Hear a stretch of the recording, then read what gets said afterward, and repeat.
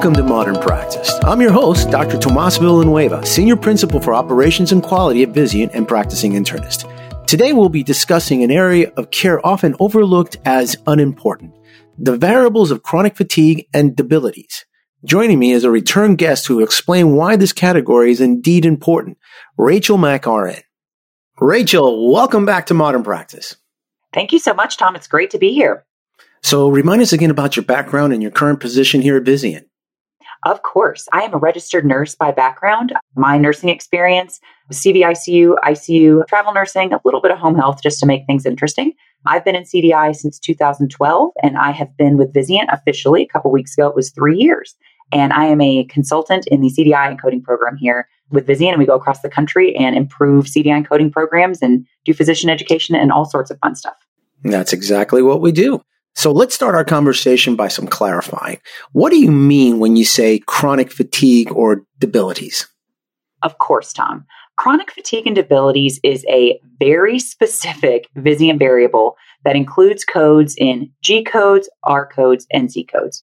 Some chronic fatigue and debilities diagnoses fall into categories that are really not, or they don't feel like they're medically related diagnoses. However, some of the conditions in this variable are very real, very medical, and are often underdocumented, undercaptured, and undercoded. So I'm here today to give these conditions the credit that I think they're due.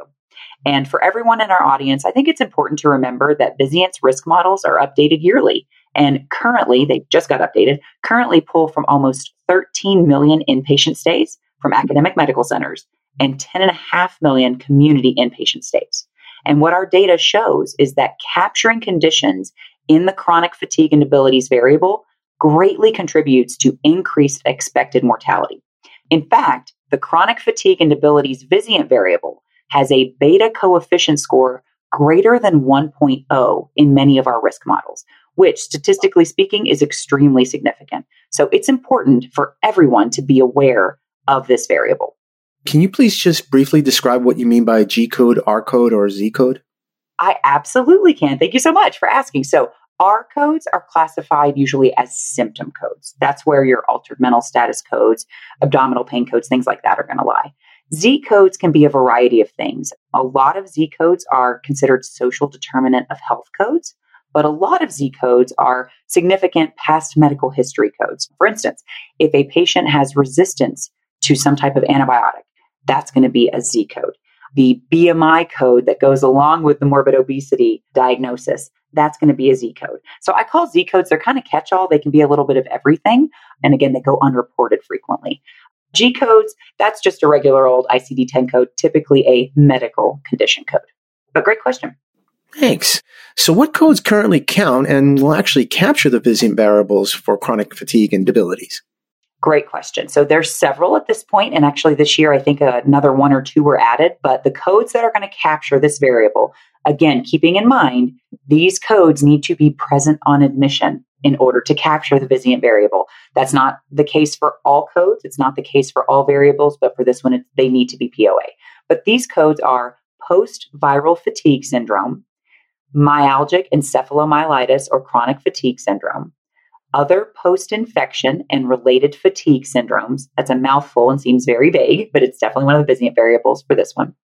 Neoplastic-related fatigue, functional quadriplegia, chronic fatigue unspecified, age-related physical debility, limitations of activities due to disability, bed confinement status, and other reduced mobility. So after listing all of those diagnoses, all those codes, I think this variable starts to make a little bit more sense. Actually, it does. So as a hospitalist, we've been doing a lot of work around the country about early mobility and how the lack of early mobility is affecting patients being transferred to SNFs. And we're seeing larger or more length of stays among patients going to SNFs. So these Z codes would actually help with your expected length of stay, I would imagine. Yes, they absolutely would, not only for expected mortality, length of stay, but also for Vizient's calculator for direct cost. These would have a lot of impact. Good to know. So when you say that some of these conditions are legit medical conditions that are underdocumented, which ones are you referencing to? Yeah, so I will give my best medical opinion. And Dr. Tom, I know you're a doctor, so you might have a little bit more feedback for this, but the conditions that I just listed that are what I lovingly refer to as tried and true medical conditions. These are workupable, diagnosable. This is not an opinion statement. These are medical conditions. The first one is post-viral fatigue syndrome. And this is going to sound like a weird sentence. I loved researching this because I didn't know a whole lot about it. This is when fatigue that a patient has that started with a viral infection continues much longer after the infection is gone. People experience severe fatigue. They'll often describe a feeling of complete physical and mental exhaustion, which is different to the everyday tiredness that everyone will experience at sometimes, right? Even me today a little bit. Recovery after activity changes. So rest and sleep, they can sleep for 12 hours and they don't feel well rested. They don't feel refreshed. They often describe literally not being able to get out of bed, not being able to peel themselves out of bed. This condition is awful and affects people of all ages and all fitness levels, and we are seeing it quite a bit more frequently in COVID-19 compared to other conditions. So now that obviously a lot of people have gotten that condition, now post-viral fatigue syndrome is getting a little bit more attention. Another condition that causes this commonly, and Dr. Tom, you may have seen this in your practice, is Epstein-Barr or mono. That fatigue can last for, I hate to say years, but weeks or months, typically for these types of patients. The unfortunate thing about post-viral fatigue syndrome, it's not fully understood. The timeline's different for patients. They may come in to the hospital or their outpatient space, they may not. And also the treatment modalities for this are pretty limited. They're sort of supporting as opposed to actual treatment. Yeah, with Epstein-Barr particularly, or even from mono, it's actually very common to have muscle breakdown. So you're actually losing muscle, and that's what makes you so weak. Exactly. Well, when you lay in the bed for 6 weeks straight, right? Like that's what's going to happen. So another one of these conditions that, again, is tried and true medical condition is the myalgic encephalomyelitis or chronic fatigue syndrome. So a lot of people listening may have heard of this condition. This one gets a little bit more attention, but this is a syndrome and it's abbreviated or can be abbreviated ME or CFS. I don't see it abbreviated a lot in the inpatient space, but it can be abbreviated.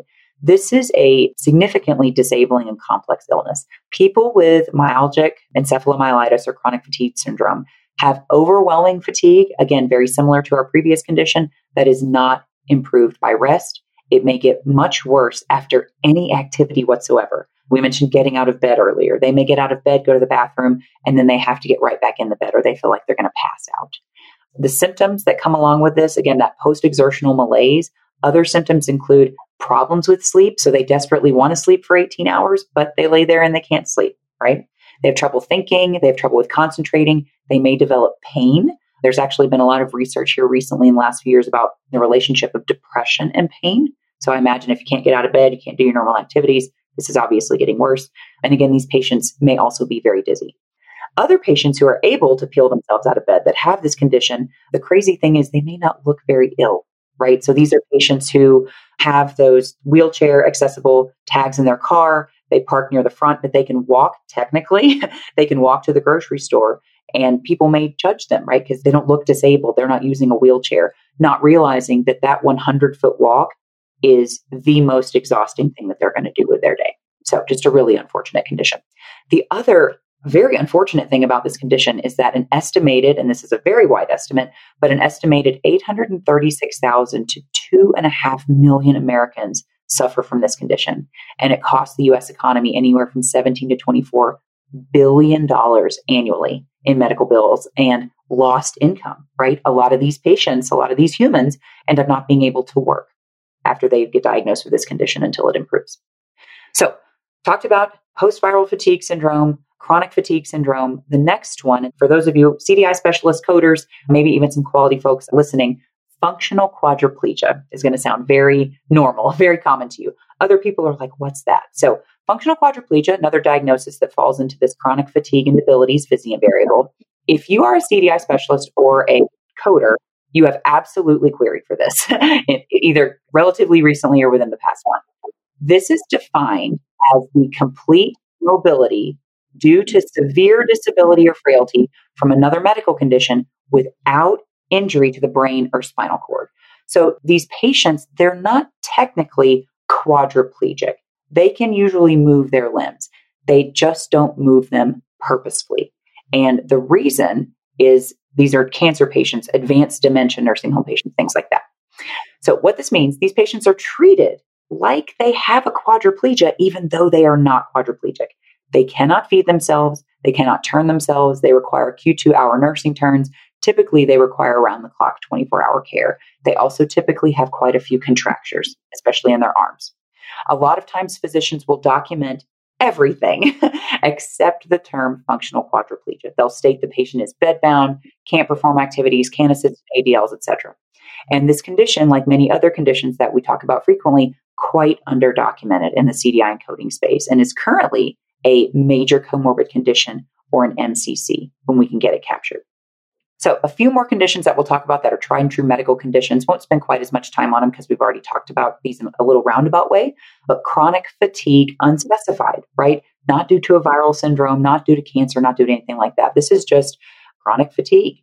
And unfortunately, I could not find a medical definition for this specific terminology, which happens sometimes with our ICD-10 codes. The terminology doesn't quite match the codes. I think that this encapsulates patients with severe chronic fatigue that has really not been officially diagnosed as chronic fatigue syndrome just yet. Honestly, they're in that waiting window, still getting worked up, still figuring out what the heck's going on with them, and still getting a lot of care. The last, again, tried and true medical condition is neoplastic-related fatigue. Neoplastic-related fatigue, this is short, sweet, and to the point definition. I would consider diagnosing and documenting that a patient has a neoplastic-related fatigue for patients that prior to their diagnosis of cancer or leukemia or lymphoma, whatever the case may be, they were able to participate actively in ADLs. They exercised. They could walk short or long distances. They felt really good. Then they get diagnosed with this cancer and everything goes downhill from there. And they have this ongoing awful fatigue and there's no other cause or rhyme or reason why they would be experiencing that. Rachel, great discussion. And on the next episode, we'll continue with steps we can take to remedy these challenges. And to our listeners, you can contact Rachel on her email address in the resource section of our podcast page. And if you have any additional questions pertaining to modern practice or simply want to send us your comments, please contact me at our email, modernpracticepodcast@vizientinc.com. We posted a link in the resource section as well. And please join us for other Modern Practice podcasts. Subscribe today, like us, or send us your comments. And now, I'm Dr. Tomas Villanueva. Thank you so much for listening.